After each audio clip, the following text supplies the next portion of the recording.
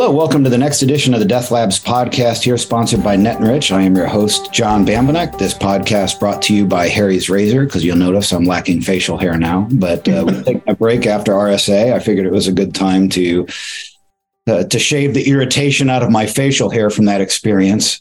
And we're back at it. I didn't take the same, John.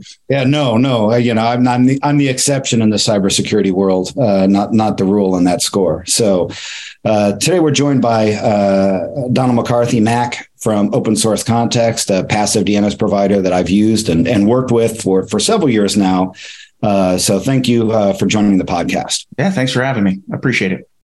So, we talked a little bit before recording. I'm working on my PhD thesis, and a lot of my work has been tracking problems in DNS for some time. It's probably what I'm most known for in the industry.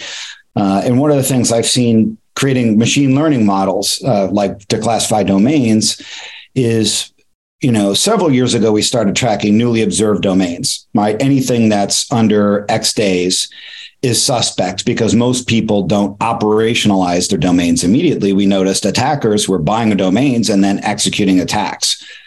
And then some years later, I come in to do research and noticed attackers were holding on to domains. And this is a couple of years ago. This is early pandemic when I was doing this, or pre-pandemic, actually.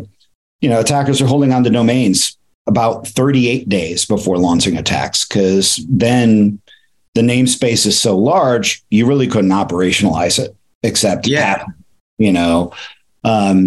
quantify your large, by the way, was looking this morning when I was, when I was kind of doing the background work for this. And there was a report that came out, and I can't remember who it's from, but I can get it for you for show notes and the like. But it was something like 156 million domains in Q4 2022 went into the .com and .net space.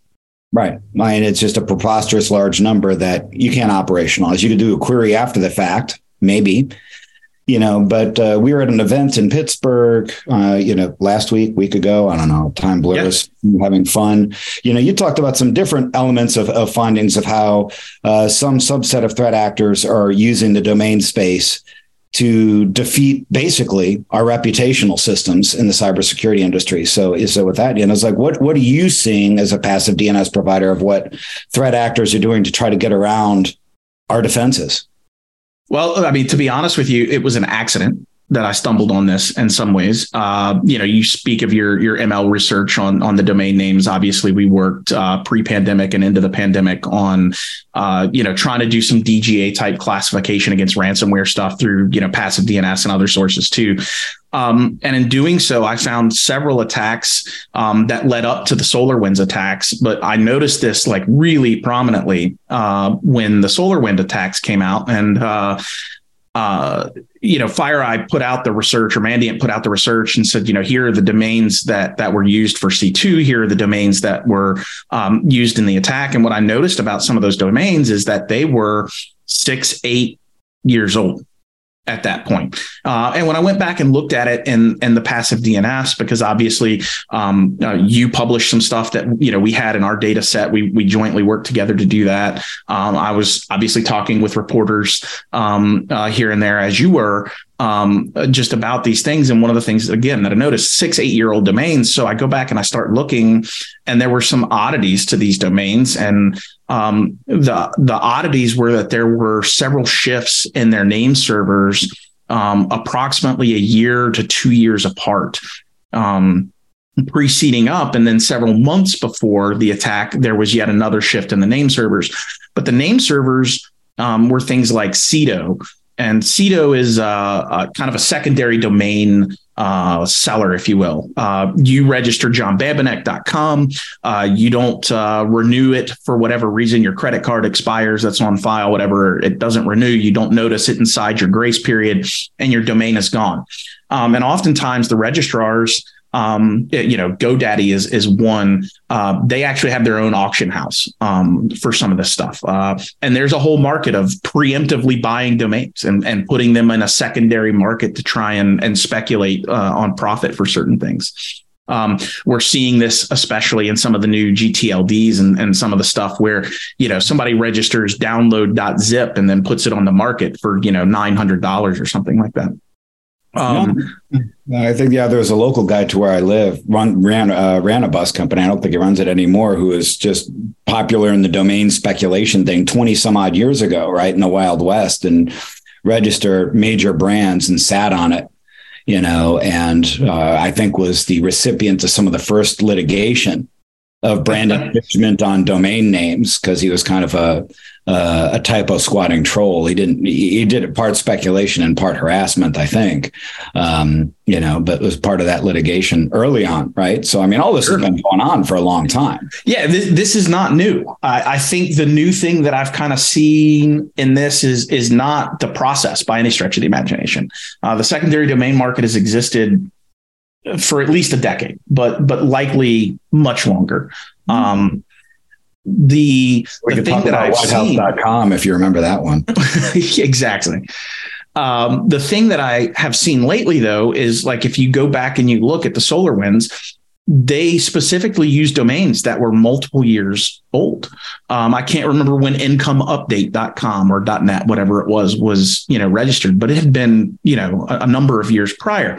And several months before it was used, we could see a transfer in ownership in that come about. And I was really curious as to how this was. And this is where I went and I looked up and I found Cedo and other places and thinking about this. And I had done some previous research on APT31, which was actually using CNAME for command and control on some stuff, which we found using that DGA type ML algorithm that we were looking at. And so these things started to come in, and what was starting to see was more frequent use of both state-sponsored type actors, APT type actors, as well as criminal actors. And we put some numbers around it when we looked at domains where we had positively identified Cobalt Strike or positively identified Brute Ratel, being hosted on these domains, where they were taking these older domains, and I speculated as to why, and I still believe that my speculation is correct. And it's about the reputation system, right? It's about bypassing that proxy filter. It's about bypassing the freshly seen domain sets. And 38 days, well, I don't know, if we do a quarter at 150 million and we do a third of that, that's roughly 55 million domains, maybe on a 38-day domain space. That's already a large space. But what they're forcing you to do is 10 years of that, right? Yeah. And in that 10-year gap, there's billions of possibilities to do that. So I think that the point that I came by was that I'm going to go register this domain that had a positive reputation. It was used for something legitimate in the past. And instead of me having to try and think 6 years ahead as an intelligence agency, a foreign intelligence agency, or a cybercrime-based attacker on what my target needs to look like 6 years from now, so I can go register that domain and sit on it for 6 years and force it to do things, I now have the secondary domain market where I can go in and say, well, I'm going to have these things that may look legit based on this target. And for some of the Cobalt Strike stuff that we saw, it was very much in line with verticals and other stuff of reported attacks, by particular groups. So it made this almost an as a service type offering, right? I can now go and say, for instance, I personally bought BIANCNE.com on Cedo. It was like $81. And one of the ways that I found it is because they metric these things really well. They put them out on parking pages. They have ads. You can know how many hits were in the past 30, 60, 90 days, the different referral strings that came out of that. So you can really start to measure traffic. So if I were wanting to use that as an attacker, one of the other parts is I don't have to register 15 things and see which one's going to work best. I register the one that the secondary domain vendor has told me will likely work best. So we've kind of seen the evolution into that, where 38 days is not going to cut it anymore. 75 days is not going to cut it. A year is not going to cut it, because I'm going to go back and register this. And I think other things that, I've come across and in talking to people that I've seen in some of the same pieces, that there are attackers that are looking for these domains to expire on legacy IP space that has been somewhat abandoned by a company, right? The value of a /16 or even a /21, is a non-trivial value anymore, especially for people who have almost no cost associated with getting this and maintaining it. So we've seen a number of different ways that it's used, and it's unfortunately it's biting us, and the problem space is large. It's just incredibly large. Right. And there's been a lot of conversation in cybersecurity about machine learning and AI, and there's attributes of domains that, we see, when they're new, that we can use, newly observed, doesn't have an MX record, no DNS sec or IPv6, so on and so forth, no page rank, no Google searches, no backlinks, right? All sorts of things that can point to this, right? These legacy domains that transfer hands, they have a page rank. They have backlinks. There may not be any effective content, so you might not find them in search engines, but there's no authoritative way to say this is something that was expired and now has come out of expiration because it's changed hands. Correct. And that's a problem. And part of what I was trying to talk about was just how big that problem space is and how hard it is to solve. In effect, that, with AI, ML, with the big data machines that we have, Elasticsearch and Hadoop, and any other number of open source projects, let alone the closed source projects that do it. You've got Google and Chronicle, where you can ingest trillions of records. It's not a problem, and you can search across them. The problem that I found is then actively going back out and determining if that is still problematic. That's where the problem comes out. Doing a trillion DNS resolutions a day. That's difficult. Doing it without getting filtered is almost impossible, because you just create so much noise. And you honestly start to look like an attacker, right? You start to look like somebody who's enumerating the DNS space. Exactly. Right. You have attacker like with Amazon. Yeah. Yeah. So the thing is, if we're talking about 1 billion as the problem space, which I think is a little low, but we'll leave that, to be. If we're talking about 1 billion being the problem space, and we've got 86,400 seconds in a day, and we do some simple math, 1 billion, that's 1 million. Yeah, my iPhone only lets me go to 100 million. So even if we did 100 million divided by 86,400, we're still talking, 1,100 plus DNS resolutions of, a second. We, obviously we multiply that by 100 and we get the piece. We're talking about big numbers, right? Yeah. And to expect an organization to be able to protect themselves, and that every organization on the planet, the coffee shop down the street, or even a large financial institution, to spin up the amount of resources to get that done, to diversify them in a way that's not going to get filtered so that they get accurate results, is just absolute insanity. It's cost prohibitive. It's time prohibitive. It's a mess. I want to say is, every year, I'm sure you get this, what do you think the upcoming year is going to be, for cybersecurity? What are the trends? Things are going to suck harder and at greater scale. Right. Yeah. Is my answer, but I come up with something more professional, and probably less honest, as a result. Right. But you talk about that and it's like, as you're talking about, I was thinking how much IPv6 will break things. Now I thought I turned off all the beeps and boops. I forgot about the legacy phone. And I think there's a lesson here for everything. It's a 20, 30, 40-year-old technology that bites you that you don't ever think about. Sure. Where is that going? Like IPv6, right? We think of, Census and Shodan and all of the stuff that we can do with IP reputation.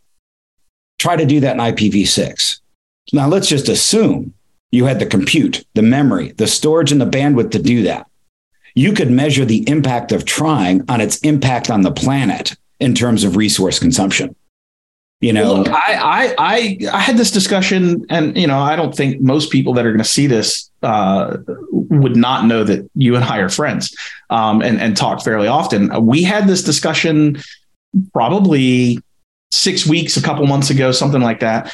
And the fact that I'm all, the whole daylight savings debacle that's going on through Congress and everything else right now. I'm not even really interested in just eliminating daylight savings time. Like, let's just eliminate time zones. How much money do we spend in Sims and other things every year computing the difference in a time zone? And for instance, you sent me the link to do this podcast recording. It came through. It's scheduled up on my phone for 9 a.m., right? 9 a.m. my time, not 9 a.m. your time. So here we are exchanging 3 text messages, which, the cost is insignificant and the time is not much. But you put that at a scale of human factor in business. How much money are we spending just computing time zones?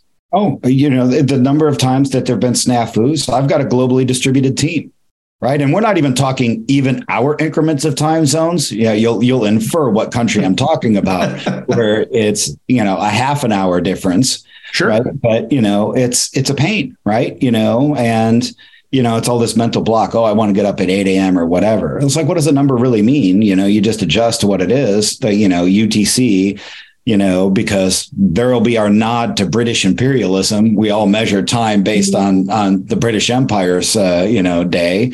But whatever, pick a convention and go with it. Just an interesting little anecdote to that, by the way, was talking with a Brit not long ago, and we were talking about the half-hour time zones and the British military issue watches of past. And part of the reason for the rotating bezel on the watch was in the half-hour time zones when they were running across, they could actually just take their watch off, flip it upside down, and then use the bezel for the hours. And because you were a half-hour time zone, your minute hand works again. A very analog solution, but again, there's a cost to all of this. No, there is, right? And I guess there's a benefit, right? My one Daily Show appearance was based on daylight savings time changes 15 years ago, so maybe I'll get another daylight savings time, segment out of it. But yeah, you go to the IPv6 space and it's kind of interesting and unique. I'm sitting in my home office, where I have a residential internet service provider connection, not paying a whole lot for it. It's a gigabit down, just a consumer grade, basic cable connection. And the thing about it is I can't remember how big a space they issue me, but I think I may actually get my own /64 of IPv6 assigned. In addition to my IPv4 address. Yeah, like in V6, you can assign,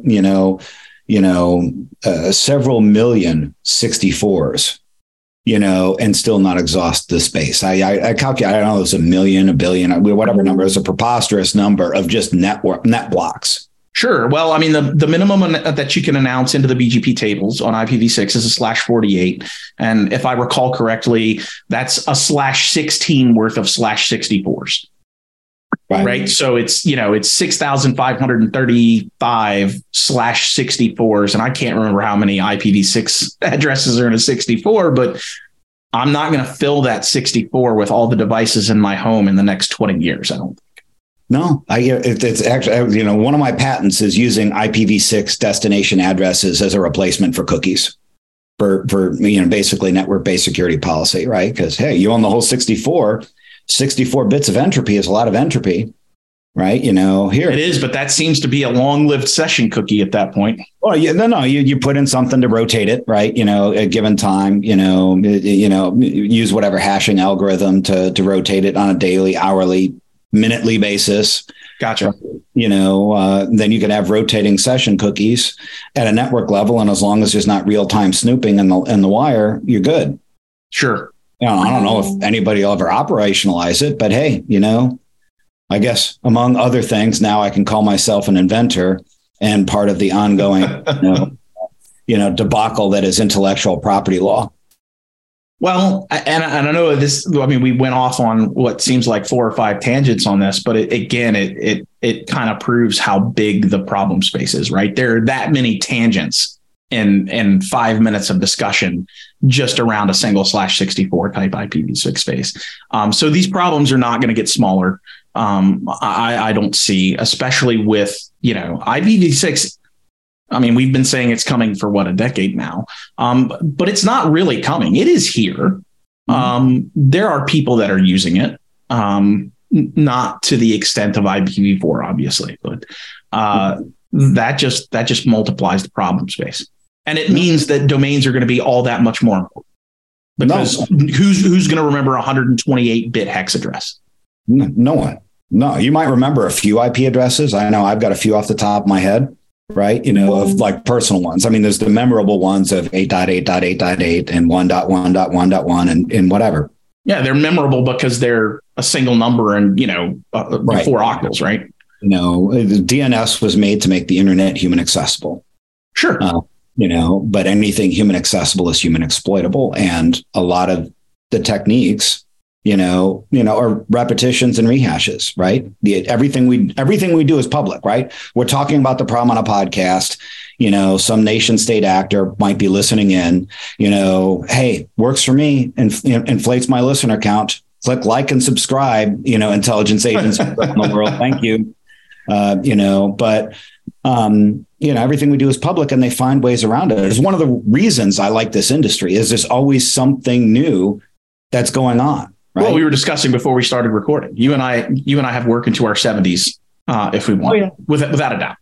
Right. But I forget who I was talking to. It's like an executive coach I work with. It's just every 2 or 3 years, I just kind of reinvent, hey, this is the thing I'm known for. Right.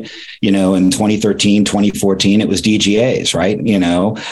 Then it was malware configs and creating this database of that. And then it was, near time tracking of Bitcoin transactions. Right. And, part of the reason I was in Pittsburgh last week is try to, be around and see if I can come up with an idea of what I'm going to be known for the next couple of years. Sure. And we can do that. Right. And that's a good thing. There's plenty of people in our industry who beat the same drum for 10 years and keep going until it's dead. But I don't know. I was a latchkey kid in the 80s. I don't have that kind of attention span. I'm like, what's new? Let's do something. Maybe. A good example of that, though, and the fact that I don't know that it's going to be dead is we've got our good friend Ronnie Tukazowski that's beating the BEC and pig butchering drums and has been for years and is continuing to beat them. And the problem is not getting any better. No. Right. The problems only get worse. Right. I was talking to somebody else in anti-spam, Serble, of just trying to actually get more rapid takedowns of spam and phishing campaigns. And he's like, after 22 years of beating this drum, we're now getting people to listen to us where we're making the problem slightly better after 2 decades. Yeah, we're making the problem slightly better, but I don't think it's actually gotten better because, again, we go back to this whole thing that we're talking about, right? The problem space has increased exponentially, but we've made slight gains on being able to do something about it. Right. And that's not all doom and gloom to say that we can't do these things, but I think that we have to engineer better systems. I've engaged with some folks at ICANN. There has to be a way. We have to create an ability to be able to do things like say, and this is not a privacy invasion thing, right? I'm not interested in necessarily knowing who owns the domain all the time. I think that ship sailed with private registrations and all the other stuff, which I don't necessarily disagree with. Right. I remember when I first registered my domain, how much additional mail and other crap that I got both at my house and in my inbox just from registering a domain. So I understand that it served a purpose. But there were a lot of unintended consequences down the line. And one of these things that we do is not being able to know when the domain changes hands, when the domain changes purposes, means that the secondary domain market for spammers, for initial access brokers through Cobalt Strike beacons or whatever else they want for ransomware deployment, for nation state actors, that problem space is just getting larger and it's just getting easier to hide in the noise. We can solve some of these things. It's just going to take some unpopular moves, right? It's not going to be popular to have a bit flag in the TLDs or CC or GTLD registries of this domain changed hands. It's already very unpopular to have to provide identification to register it. And I go back to some of the domains that do in certain circumstances. India, if you want to register the .in domain, you have to provide them some kind of documentation to say who you are. That doesn't mean you can't forge it. But it does mean that there's another step, another piece of friction in the process. And as such, XYZ versus .in and the trash that's in XYZ versus the trash that may be in .in is a grossly different story. Oh, yeah. No, I mean, the same is true for .cn. The last time I looked, I don't know what it is today. .ru. I used to have infrastructure in the Russian Federation. They wanted information, right? You could think, oh, I don't want to give information to those jurisdictions. I'm like, they already have the information I'm giving them. Yeah, they got OMDB. They know everybody. I'm not worried that they're going to have my driver's license number, right? If they wanted to steal from me, they could, that's just that, right? But that's not what those threat actors are interested in. They're not trying to commit credit card fraud that I just need to make a couple of phone calls to make go away, right? Right. And they know full well who we are, right? And not to pick on them. I'm sure, foreign threat actors registering things in .us attract similar types of attention. That's just the wheel that goes around. It is. And look, we go to all these conferences and, I don't know how many conferences I've been to with you now, but a number of them, some of them public, some of them invite only. But I'm under no mistake that even at a lot of these invite only conferences, the foreign threat actors are there to watch our presentations too. No doubt. One of my favorite pranks, right, during a talk, right, of me and a buddy several years ago at a foreign security company space security conference that clearly was going to attract intelligence agency attention. Just to start the talk is like, all right, everybody who's got cell phones in there, right? And they're all burners, right? It's that kind of a conference. We're bringing burners to this one. All right, pull the batteries out of your phones, right? Everybody pulls them out, or most people. Well, that's an interesting signal in and of itself right there. But that was the talk, is that we just made a bunch of people sit up at their desks in about a dozen different intelligence offices. Like, what the hell is going on in that room right now? Yeah. 95 phones just went off simultaneously. Yeah, exactly.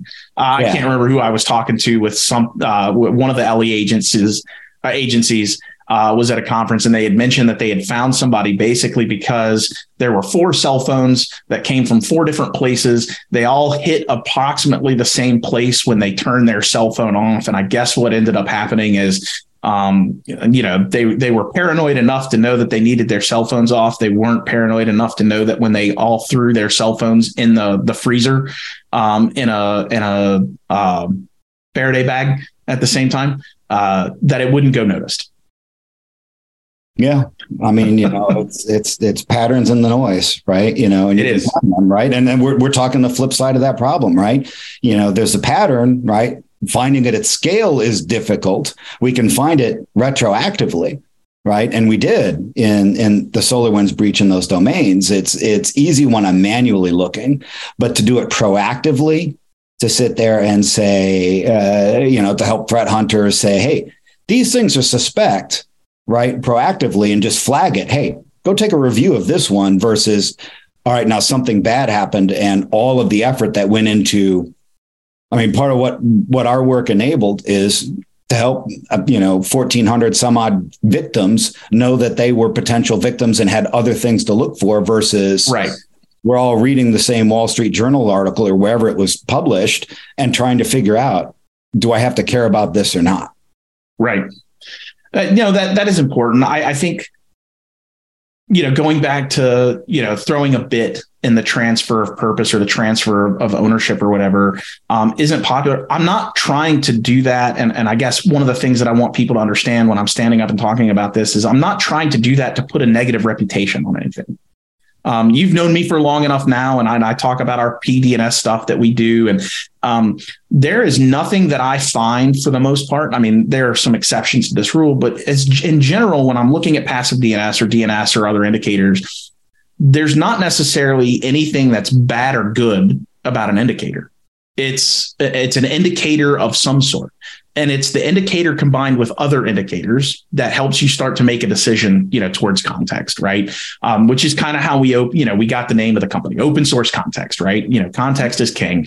It's about adding data to be able to make those points. So for me, it's not about trying to say it's good or bad, because that's dumb. Just saying a domain is good or bad, until you have other things like, there are 4 malware samples that are, checking into it via C2 or so, you can't necessarily make that decision.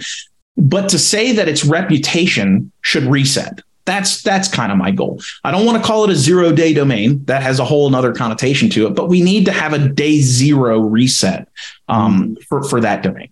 And that's kind of what my whole premise and talk is about. And obviously, I put a bunch of numbers and statistics and some other stuff that was on the slides to kind of be able to help show the size of the problem, the scale of the problem, and how going out and actively resolving, a billion domains is not going to move the needle. No, not at all. No. And you're right. Right. And like I said, some transparency matters, right? It's, names have, human reputation, right? And there's plenty of sites that we visit that we may only go to very rarely and occasionally. Knowing that it's now a different person helps. Even if I don't know who that person is, ownership has changed hands, right? Maybe there's a merger, maybe there's an acquisition. There's plenty of benign changes of hands, right? 1,000%. The indicator itself is a mixed indicator, right? Because, hey, the domain changed hands. What was an M&A event, a bankruptcy, whatever, there's plenty of benign changes of hands, right? It's just a data point. Absolutely. And if I'm a third-party risk person, right? If I'm a compliance team and this happens to the company that manages our 401k or whatever else, I kind of want to know. It's time to reset the risk score. Exactly. Now, I think the reality, though, is that if you're a legit 401k provider, especially if you're a big one, your reputation is going to restore itself almost immediately, right? Mm-hmm. That's not going to be a problem. So that's one of the pushbacks that I got. Well, if we acquire a company, why would it take 12 months to rebuild that reputation? I don't think it does. I don't think it would. And if it did, I think that there are ways to deal with that, i.e., why don't you not put them on a private registration and, register it through a VeriSign or one of the other, was it VeriSign that does the management? I can't remember. Mark Monitor? Or Mark Monitor, something like that. Mark Monitor, I use. If Mark Monitor, it's benign. For the most part. Yeah. Well, the domain space is benign. There could still be a compromised subdomain or host name. Yes. Yeah. Right. But the domain owner is almost certainly legitimate to go through the scrutiny and paying a premium of Mark Monitor because, there's other services. Exactly. Provides. If you're concerned about brand, did we just give a roadmap to, Fancy Bear or, Ocean Lotus to use Mark Monitor? Maybe. Well, I think they know. If they hadn't figured it out by now, though.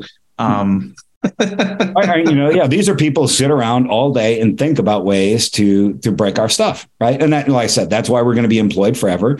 That's why the circle comes around, right? And we're going to end with this little anecdote. I've used it in other talks. I'm sure you've heard it, right? And people say, when are you going to fix security? When are we going to fix murder? Rape, theft, any number of real crimes that have happened in our earliest documented history, right? One of our earliest documented stories, was social engineering, right? The book of Genesis, not strip out the religious context, just historical literature, right? Sure. The snake tricking Eve to eat the fruit, who then got Adam to eat the fruit, right? That's social engineering. Yeah. Thousands of years before there was electricity, beyond lightning strikes. Right. All of this is just endemic in our nature. Well, I think as long as there's been trade or money, there's been scams. Well, and before there's been trade or money, there's been murder. Yeah. Right. You get to generation 1 of Cain and Abel. Right. Now, like I said, whether it's literally true or not, hey, it made historical literature that far along. So it wasn't outside their imagination of brothers killing each other. And I've got 6 kids. I don't think things have changed much since. Yeah, my three, they can prove that at times as well. Right. So, and then, yeah. So, all of this is really comes down to human problem. We've been killing and thieving, and, since the beginning of our creation. Now we can do it over greater distance and scale without international law enforcement, because we don't have international law enforcement. We have national law enforcement and occasional international cooperation in ad hoc ways. Yeah, let's get an MLAT and wait 9 months. Right. So here we are. Right. There's only so much I could solve this problem. And ergo, why we're so expensive. Right. We create a system that's inherently broken, that lends itself to these vulnerabilities that are human vulnerabilities. But I think there are some really simple things, though, that we can do to push the needle, right? Resetting reputation. I think a relatively simple thing, a relatively benign thing that should, in theory, and obviously we haven't tested it, so I don't know that it necessarily moves the needle, but ideally I think it does. There are a number of things that we do, but, we had the discussion before we came on, people want to defend against APTs, but they don't, they spend 80% of the time dealing with 1% of the problem. And then, the other 99% of the problem just doesn't get solved, which again is why you and I will be employed for a long time. But exactly right. It's a problem. I want to help make a change to it. It's not to classify domains good or bad. It's not to assign anything. It's just genuinely to try and help companies make a competent risk decision on the risk they're accepting. And and that's great. I want to focus on one thing and then we'll go, right. It's like, hey, make the world slightly better, right? If there's a call to action of anybody listening to this, right, is, we all have jobs, we make money, we help our companies make money. Great, fine. Kids got to go to college and I can't pay for that with hope and change, right? No, absolutely not. But we all have an ability or position to try to make the world slightly better. So, find what that is, small ways, help make the incremental steps forward, especially for those, demographics who can't, right? We're really talking about enterprise security, right? Consumer security. There's nobody, right? There's buy McAfee or pick your antivirus flavor. Good luck. Right. So find some way to contribute, make our tech stack more secure, make society a little bit better, do something about romance scams. We talked about Ronnie. Ronnie was a previous guest, any number of things, right? Find something, need help, want to bounce ideas. I'm sure you could reach out to either of us. Would be willing. Absolutely. Right. So with that, I'm going to wrap it up. Thank you, Mac, again, for joining. Really thanks for the time. It was a good conversation. All right. So, you've been listening to the Death Labs podcast, air every other Wednesday. We'll get back on track now that RSA is behind us. Got the, 3 more recordings I'm doing next week. So we'll definitely have a lot of content coming through. So tune in. If you'd like to be a guest, reach out, know somebody who would be. Also, have them reach out. Anything security, threat research, would love to talk to anybody who's doing neat things. So with that, subscribe to the channel, like us. We're on all the platforms, and we'll see you next time here on the Death Labs podcast. Thanks and have a great day.